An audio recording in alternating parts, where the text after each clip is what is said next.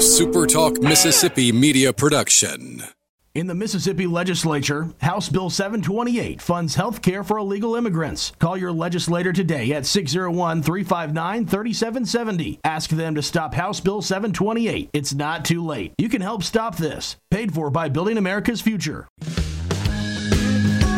I'm Steve Azar, and I'm on the other side of the microphone, meaning I'm asking the questions this time, and oh, have mercy for the airwaves. I spent 20 years in Music City, wrote and made some hits, traveled the world, and then moved my family back to the birthplace of American music and where the magnolia trees prosper. And now every time I put my feet on Mississippi soil, when I'm off the road, well, I'm at peace. On this show, it's all about hearing the stories straight from the mouths of the friends I've made along the way, their journey to success. Heck, there might be someone on, I don't even know, but you know how us Mississippi types are. We tend to take well to new company. In a Mississippi Minute, all 60 of them. I'm Steve Azar. It's just like that muddy river, moving slow. Ain't no worries, it's how life goes, baby. In a Mississippi Minute. That's right. Hey, coming to you from the Keep Mississippi beautiful studios. I'm Steve Azar. You're in a Mississippi Minute. Want to know what it's like to share the stage with legends such as Aretha Franklin, Frank Sinatra, Wilson Pickett, Whitney Houston, Bo Diddley, and even Bill Murray? Yes, I've seen it. Today's guest has done just that, as well as stints back in the day with the New York Society Orchestras of Lester Lannon and Peter Duchin.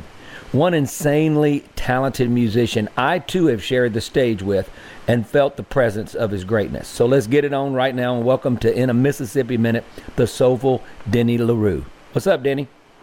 Hey, boy. Hey, what's going? I did a lot of stuff, I guess. Well, I could have taken 4 Mississippi Minutes introducing you, but I have to give you the edited version. How you doing, buddy? I'm doing great. You know, I'm in another chapter. You know, got a recording studio and doing all kinds of stuff. When we built the studio, I was hesitant because I mean, so many people can make, you know, you can make great records in your house on a laptop.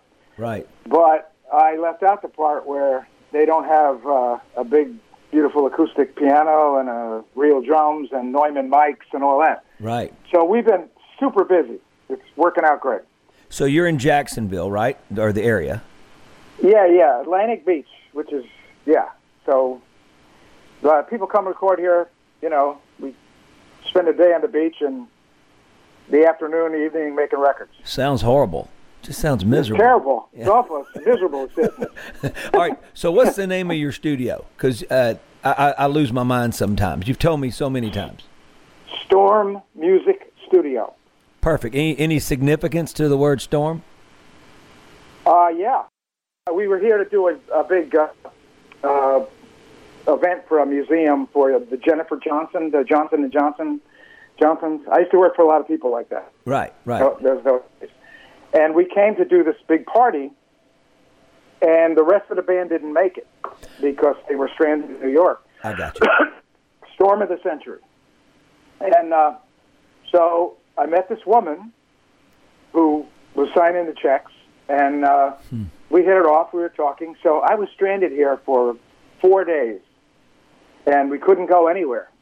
That's and crazy. So I called her up. I said, it was the only person I knew here. I said, hey, you want to have dinner? So we hung out, we hooked up, and it was great. And we ended up, you know, we ended up getting married. Next year will be 25 years. Wow. And so the name of our country, the name of our company is Storm of the Century Music. Wow. So, and then Storm Studios. Who would have thought? Isn't it funny how your life takes a turn? It's almost written probably, I imagine, before. I always think that maybe that we do things along the way that we get to crossroads and we have decisions that we make and that we could alter it a little bit, but that just seems like so meant to be. And I'm not going to get too philosophical, but even the way I met my wife, my trucks left. I'd already spent a little time with her that weekend, and the trucks had left and taken the keys to my vehicle. So we had two 30-foot trucks and the road crew and all that. And this was back in the late 80s. And they took it. And they were already 2 hours down the road when I realized I didn't have keys to get back. And I had 5-hour drive, 6-hour drive, whatever back then on those roads. And so anyway, they had to come back. So I said, well, I'll just call her and just have lunch. And it was that lunch probably that propelled us to forever. Isn't that crazy? Oh, crazy. Oh, no, yeah, I totally get it. Wow. So anyway, we're talking to Denny LaRue. He's an incredible musician. Denny, you talk Jimi Hendrix. Tell me how that all went down. You talk about being at the same place at the same time, but I've played with you. The first time I ever was on stage with you, I felt your presence. I was like, oh my gosh, who is this? Like it was amazing because you just dug in and just got it. I felt like we had played together for 10, 20 years. It felt like an old shoe. You know what I'm saying? And absolutely. And so you have that innate ability to adapt to artists. I've just noticed that about you. So how did you and Hendrix go down? Well, when I was a kid, I grew up in New York, so a lot of the bands at the time were, everybody wanted to be James Brown at the time, or Elvis, one or the other. Yeah. And Jimmy was, we were playing together. There was a club in New York called the Lighthouse, and it was one of those places that opened. It was open pretty much all day, and it was on the Upper West Side on 70-something Street. And how sometimes your mind takes a picture of a moment, not unlike what you mentioned about your wife. Your mind, you're going to have that. So there was one night we were playing at the Lighthouse. Jimi Hendrix was playing with Curtis Knight and his blues band, and I was playing with Harvey Kay and the Larks, which was Harvey Kay was actually Brenda K. Starr's dad. Mariah Carey was one of her background singers. So we're on the stage, and we're doing the deal, and we play a lot together, and then we would go out as different things. I played with Wilson Pickett at the same time as Jimmy also. And there was Willie Nelson came in. And a lot of people don't know, but Willie Nelson wrote a lot of, really cool R&B songs. And he came, I remember the night, he came in, he was wearing kind of a suit. He had short hair. Yeah, he used to have short hair and wear a suit back in the days of the early records. Oh, yeah. And Joe Hinton had just recorded Funny. Well, hello there, it's been a long time. And Willie was all excited about it, and everybody talked about the Joe Hinton note at the end that no one could sing, and it was him, me, Jimi Hendrix, and all these icon people that at the time really weren't anybody, Well, Willie was starting to make it, but wow, it was that kind of thing, So when I meet people here in the South, and they ask me that question, how'd you get to play with all those guys? And I said, well, one guy in particular here, he played with the Allman Brothers and Leonard Skinner and Molly Hatchet and all that. I said, the same way you did that, it's geography. You were able to do the gig, and this is what was going on where you were. So where I was, that's what's going on. I mean, I was a house band at the Peppermint Lounge, in the days of Twist in the 60s. Oh, wow. So I've been watching Green Book. As well as I do, Peter Farrelly, and he just won his Academy Award because they're at the Caddyshack all the time. And I've watched it so many times. It's crazy. It's brilliant. I just love the movie. And they talk about the Peppermint Lounge and what Tony Lip, I guess, was the character that worked the Copa. Did you play the Copa? Yep. Okay. I got great Copa stories. Some of them I can't tell you on the air, but the Copa was crazy. I mean, Frank Sinatra, everybody played there. Sammy Davis Jr. was amazing, in the day. And we used to do the lounge in the afternoon sometimes, and then, Jules Podell was the guy at the Copa. Yeah. yeah. And there's a bar next door that everybody hung out. I actually saw people get shot in there, way back in the day. A lot of mob stuff going on? Oh, yeah, big time. That was, you paid attention to who you, how you acted, Wow. So, yeah, it was a long time ago. We're talking to Denny LaRue. He is in Jacksonville, Florida, but grew up in New York, and we're going to continue. I want to continue to talk about New York for a minute because it's getting me excited. You're in a Mississippi Minute, rocking with you from the Keep Mississippi Beautiful studio. Stand by. I'm still trying to find my way around. With humble beginnings all the way back to 1943, Guarantee Bank has grown from offering the basic banking services and products to serving customers with a comprehensive, complete line of expertise and products only expected at much larger institutions. We are proud to be your local big-time bank. So when you're looking for a bank you can truly depend on and trust, and like me so many years ago trying to find my way around, let Guarantee Bank, with its 17 convenient locations, help you on your journey and become a wonderful addition to your family like they have mine for over 30 years. Guarantee Bank, member FDIC.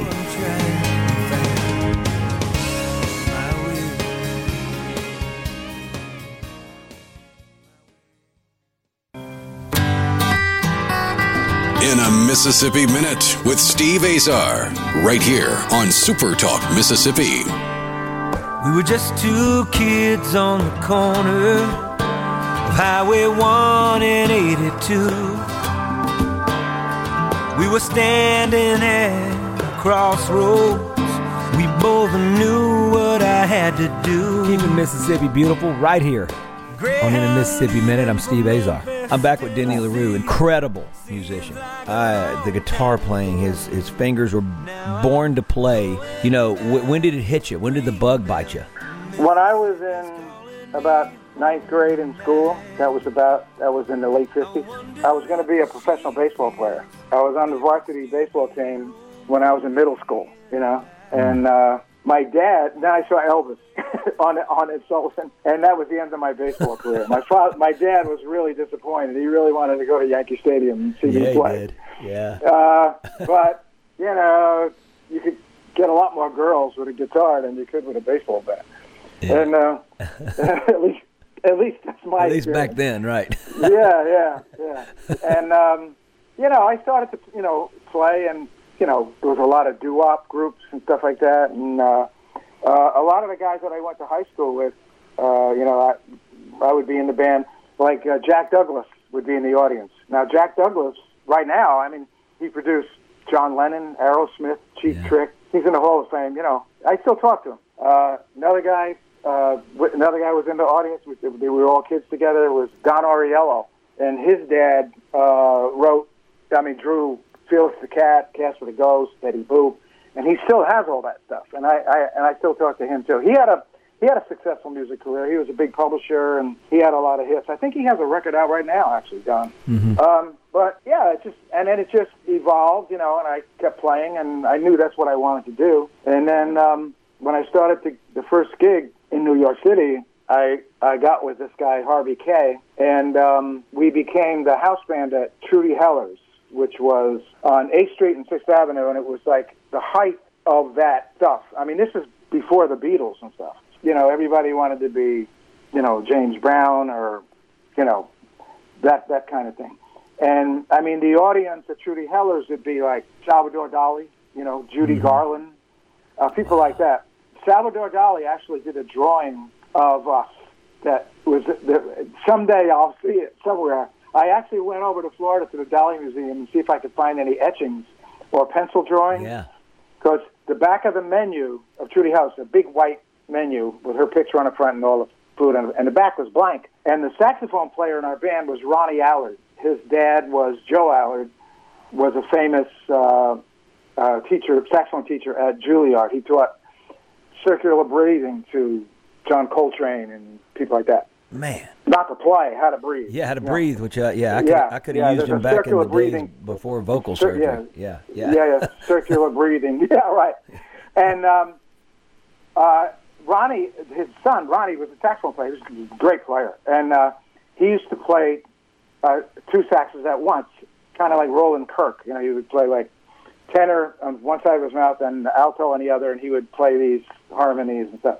And he was also a yogi. He could do a lot of yoga. So he would stand on his head and play two saxophones, and I would hold the bells. Oh, yeah. And I would hold the bell of the horn, and he would just be playing, bap, ba-da, bap, ba-da, bap, and we're playing whatever was going on at the time.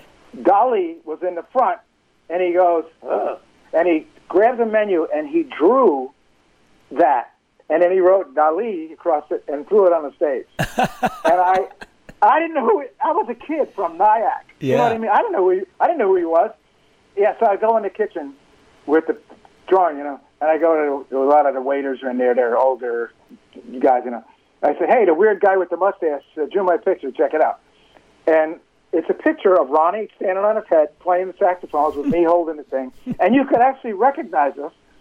And I put it in my case and closed the case and went back on the stage. Of course, I came back, it was gone. Yeah. And it would be worth, I was told it would be worth like a huge amount of money now. Oh, man. But someday I'll see it somewhere, I guess. You know, That is insane. But it goes back to the same thing, geography. You know, yeah, but hey. I was there. I get it. You were there, but you keep talking. I love how you say you were there, but there's just knowing how great you are as a player and a performer. Okay. Yeah. So let's talk about that versatility. So you're talking about all of these different style of artists. Right. That's what I notice best about you when you're just playing with, because we do these all-star jams, right? And everybody's different. And you get up there and you just kind of, it's just like you've been with everybody. So your versatility is one thing. And was that just being around so many different styles of music and being in the room with so many, you talk about Hendrix meets Willie back in the Willie days with his suit and short hair. You know, Peter Duchin and what a piano player, what a band leader. You know, you're talking about all of these different styles of artists. Was it just easy for you, or did it take a minute? I was always really good with the crowd. That's what really got me in the door.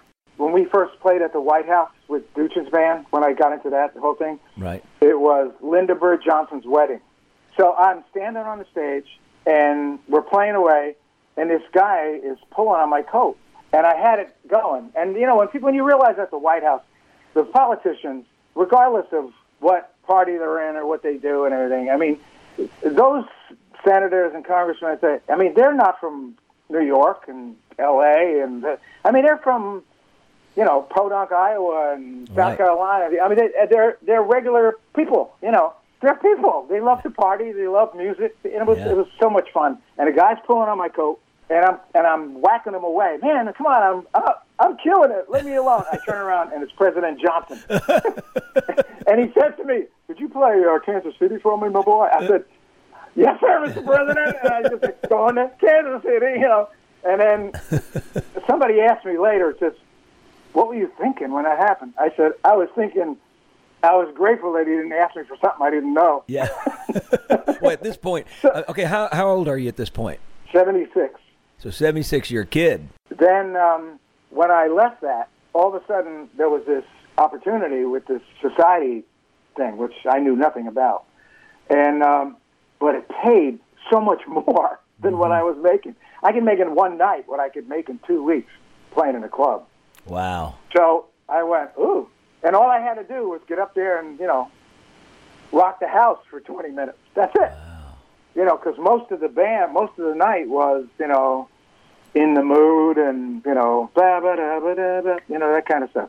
And then, you know, and then I got to, you know, through that world, got to do, you know, the international boat races in Rhode Island, and then, you know, one night in Paris, one night in London. It freed you up to do more to other things. Not like you decided to play 20 minutes a week. That wouldn't have worked for you. That wouldn't have satisfied you. So you were able to do other things, allow you to sort of progress, and I get it. So, and travel. I love that you were able to find that gig. I can't imagine you wanting to go for 20 minutes and just that's it for the week and just drink coffee all week or, you know, hang out. No. You're not, and the part that's good about that, too, is that it left a lot of time for me to be able to, you know, write songs and record and stuff like that, you know. So, yeah. And, you know, recording sessions was a different thing, and I sang on a lot of jingles too. I was the voice on Heineken beer.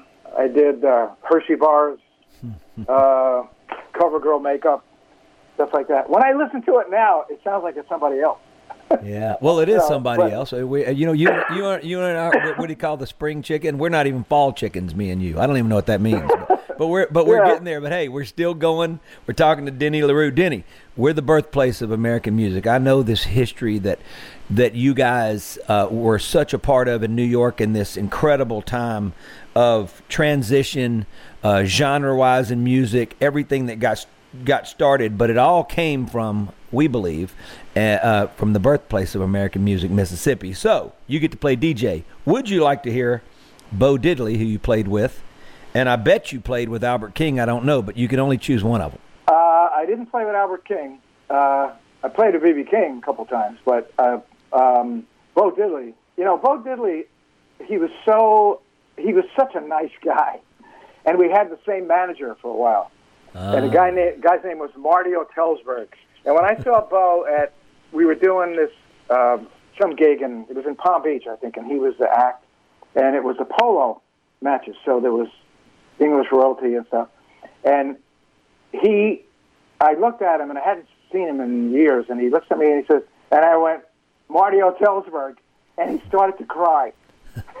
Marty had passed at that point. And he just looked at me and says, Marty, he was a great dude, and he was a great guy. I said, he was a great guy. Yeah. I said, I miss him too. And Bo Diddley, so he's playing the gig, and there's this guy who was in a heavy metal band on the next tent over, came over, he had like purple hair and, something like that. And he says, man, who's that guy? I said, Bo Diddley. He said, man, he's playing all those cliches. And I go, he is the cliche. They're his. I mean, half the fly you got from that guy. Get out of here. Yeah, get out of here. I love it. We're playing Bo Diddley. We're celebrating that. We're with the great Denny LaRue. We're rolling. Keep Mississippi Beautiful Studios right here, and it's only going to get better. Who do you love? Who do you love? Arlene took me by my hand. She said, ooh, wee, Bo, I understand. Who do you love, honey? Who do you love? Who do you love? Who do you love?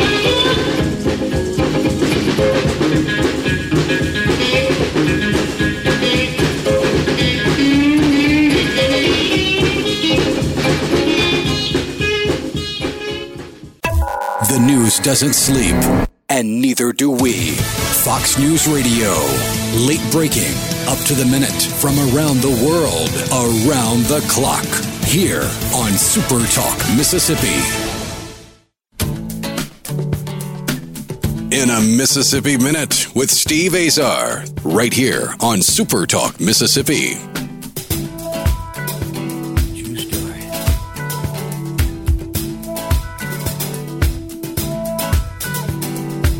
Sonny boy, if he had the choice, he'd raise some hell and make some noise, Oh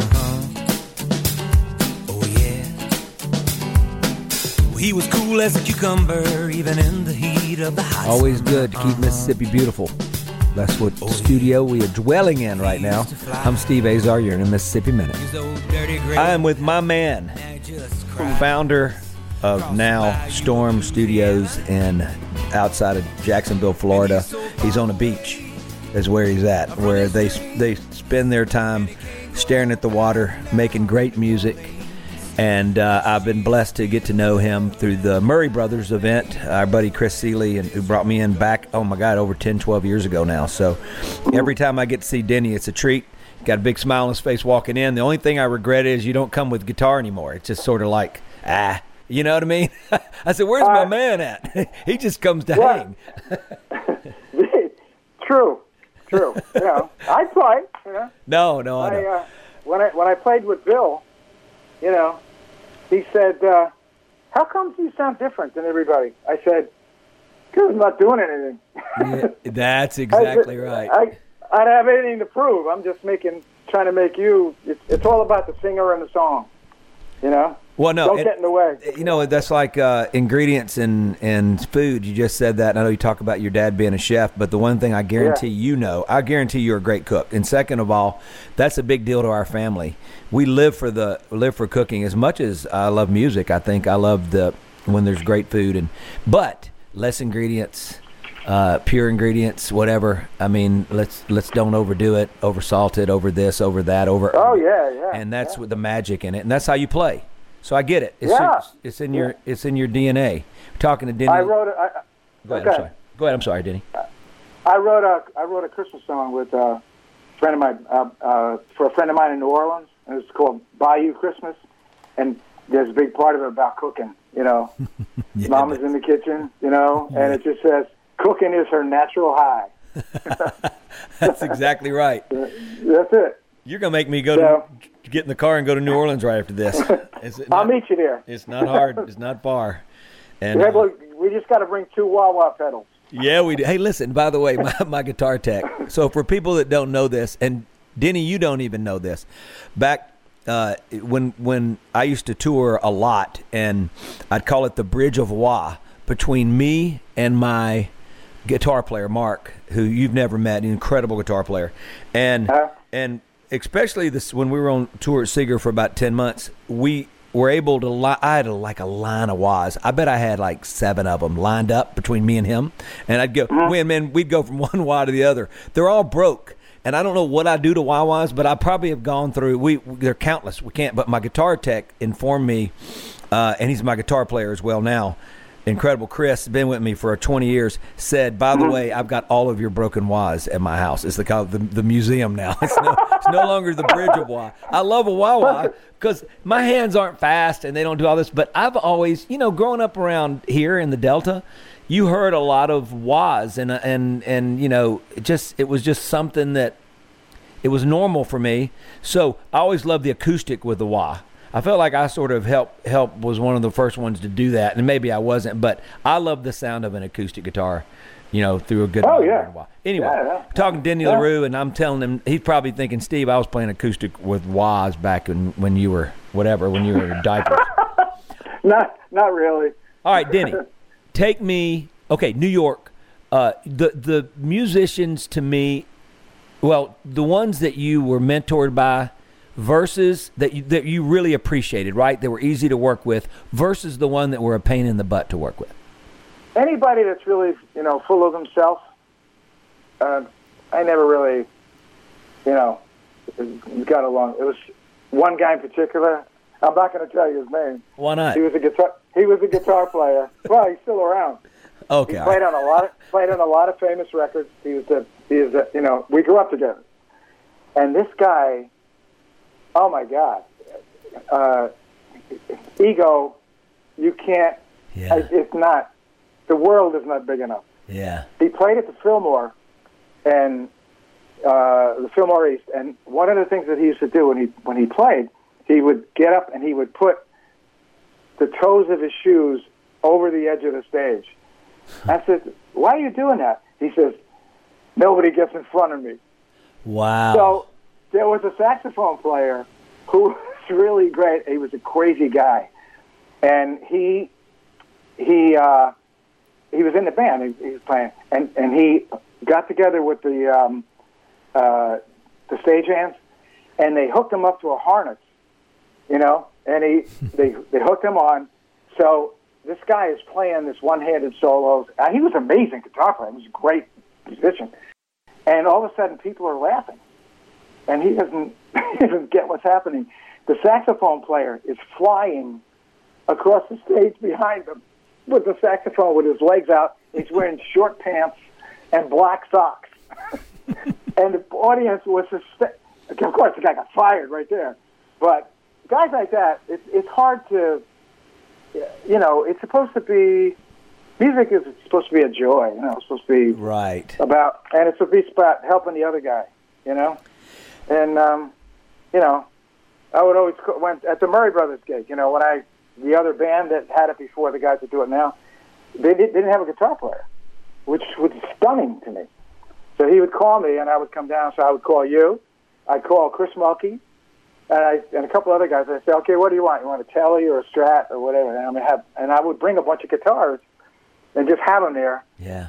Sometimes they played them, sometimes they didn't. But yeah, it was always a treat. Oh, it's about helping the other guy. Well, there's helping the other guy. You just said it. So engineer-wise, for me, is where and musicians, as we got further along in our careers, we were able to choose who we wanted to hang around with. First of all, so you just said it all to me. I can't stand to deal with the guys with attitudes and the egos and all that. I felt like everybody with me, I hope they felt that same way about me. I didn't do walk-ons. I said, I had my percussionist, Jason, who is every bit or more entertaining than I am, out front. You know Jason. And then I had Chris, or Mark, whatever guitar player out front. I always felt like that we were together on stage, and it used to crack me up. I always felt like you talk about this guy being great, and we know there's great engineers, great musicians, great producers, great all this in our business that are successful, that have big egos. But, man, the ones that to me are really great are the ones that have been humbled and appreciate everybody around them. And that's what's special about you. And that's what you get when I'm around you. That's the feeling I get, and that is not something that I didn't expect you to say. We're talking to Denny LaRue, the mastermind of Storm Studios now, as he talks about another chapter in his life. I get it. When I moved back home to the Delta, home looked different. It felt different, but it felt the same, in a lot of ways. And it was an important move for my family. And I'm a broken record to my listeners because I talk about the importance of that move for them. And then I had to rethink my career because I had the biggest managers and the biggest agents, the biggest. And that just, when you're not around them all the time, it just, when you're moving to a different chapter, as you said, things change, and you got to do what's right for where you are at the time, and so that's it's been a blessing. So it's been awesome, and it's I feel like I'm in sort of a new exciting era. The last 8-10 years of my life has been fun, again. So not that I didn't have a lot of fun along the way, but when it's on your own terms. And you talk about being an athlete, Denny, growing up. I did the same thing, although I wasn't going to be a professional at anything, but I was pretty good at a lot of things. But sports teaching me how to win and how to lose, and you lose more than you win, and when you win, it's very special. It's like having hit records. When you finally get one, it's very special. You get beat up along the way. I felt like playing sports competitively and seriously growing up, like really wanting it, helped me survive the failures along the way in Nashville where I went. Even back in the day, I'd go to New York and it would be Ahmet Ertegun. He was really nice to me. I mean, I'd get to go into his office and he was curious about me more than anything, and I wasn't ready. But what a great man and what a great experience. But it was being able to handle no. Because I handled it a lot. Yeah. You're in a Mississippi Minute. Rocking with you from the Keep Mississippi Beautiful Studio. Stand by. Stop and ask. Hopelessly in love with the same sweet woman.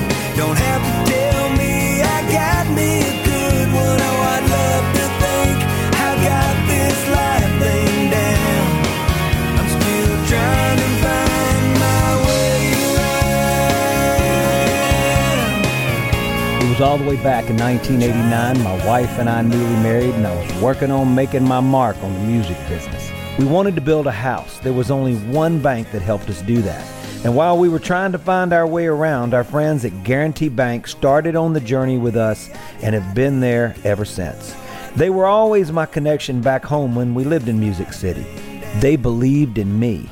So when you need a financial institution to believe in you, give my family at Guarantee Bank a chance. With humble beginnings all the way back to 1943, Guarantee Bank has grown from offering basic banking services and products to serving customers with a comprehensive, complete line of expertise and products, only expected at much larger institutions.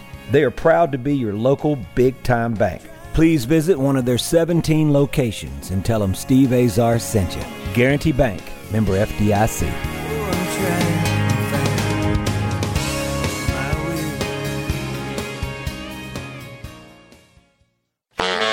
In a Mississippi Minute with Steve Azar. right here on Super Talk Mississippi. Keeping Mississippi beautiful right here on In a Mississippi Minute. I'm Steve Azar. I'm back with Denny LaRue, incredible musician. You moved to Jacksonville. Give me the time it took to get to a comfortable place of going like, okay, I haven't lost my mind. I did the right thing. Without love, you can't include love unless that held you long enough. But it became, it was hard at first. It was. There's a guy that some books that I've read by Mickey Singer, the Untethered Soul, and some other stuff. There's one thing in there that's really helped me a lot, and it was like, always ask yourself the question, what is your intent? And my granddaughter gave me a little saying on a sheet, and I have it hanging in my studio, and I look at it every day. And it says, success is not the key to happiness. Happiness is the key to success. So basically, my intent is to be happy. And whatever it takes to do that, that's what I'm going to do. Like when I help some, like the same thing about having my recording studio. Mm-hmm. So stormmusicstudio.com. And I go, okay, what is the intent? The intent is to be happy, because this is what's making me happy. I love to play music. I mean, there was a kid in my place, and he was like movie star good looking. I mean, killer trumpet player, really good arranger, good singer, blah, blah, blah, sitting in the studio. This is a few years ago. And he looking depressed. I said, well, what's up? And he said, I said, you're making great money here, right? You're doing good. Yeah. I said, well, what do you want to do? And he points at the bulletin board at my place with, pictures of me and Michael Douglas and, Bo Diddley. And he said, I want to do that. And I said, I was really honest with him. I said, then you got to get out of Jacksonville. I said, then you got to go where that is. Right. He said, well, you're here. I said, I already did that. Yeah. I said, no, people want to see you. You're incredibly handsome. You're incredibly talented. You got a shot, but you got to take it. And this is your window right here. You'll either go do it or let it go. I said, look, man, I did that. Do I miss it? I miss the gigs in Paris. Other than that, and I miss the hang. I miss the guys. Other than that, no. I'm still playing music. And I asked the guy who's paying for it, and I said, why are you doing this? I said, believe me, I'm very happy for the business, and I'm loving doing it, and you're getting a great product at the end. I said, but why are you? And he says, and the guy, wealthy guy, super, super nice, owns a lot of businesses and stuff. And he said, I came up as a big band leader when I was a kid. He said, a lot of these arrangements were, Glenn Miller and, Artie Shaw and, Benny Goodman. He says, a lot of these arrangements were things that these bands played on the road that were never recorded. And I wanted to exist before I go. Right. I go, okay. And there's one of the guys in it. His name is Bill Prince. He's unbelievable, talented guy. And he's written a lot of this music and he's been through this whole time period and all that. And they're doing a lot of his songs, and they give me all the publishing. So I'm pitching those songs for movies and TV. Right, you're doing that a lot. You've been doing that a whole lot.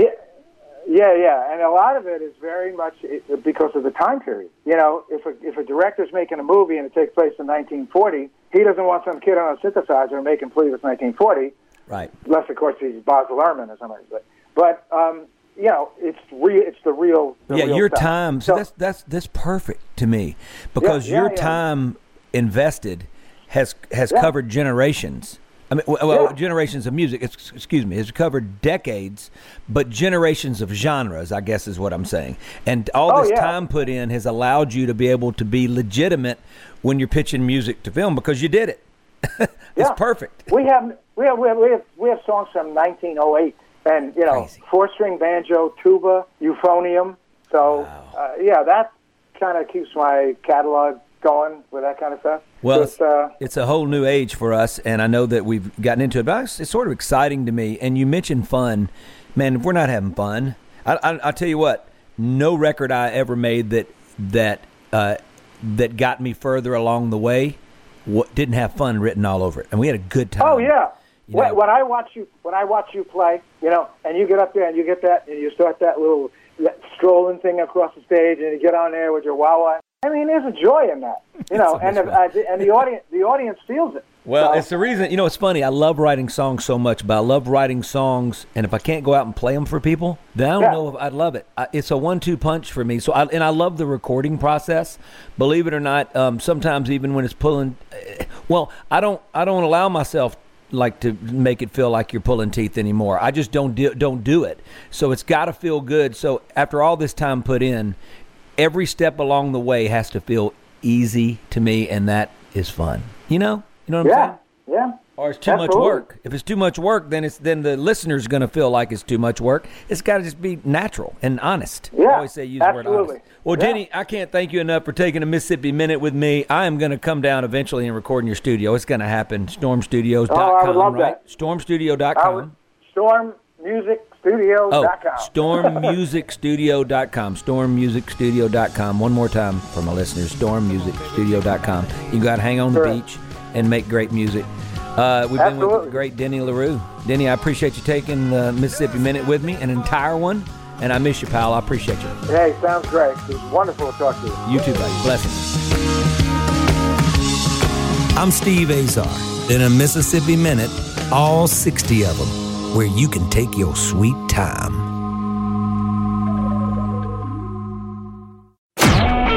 A SuperTalk Mississippi media production.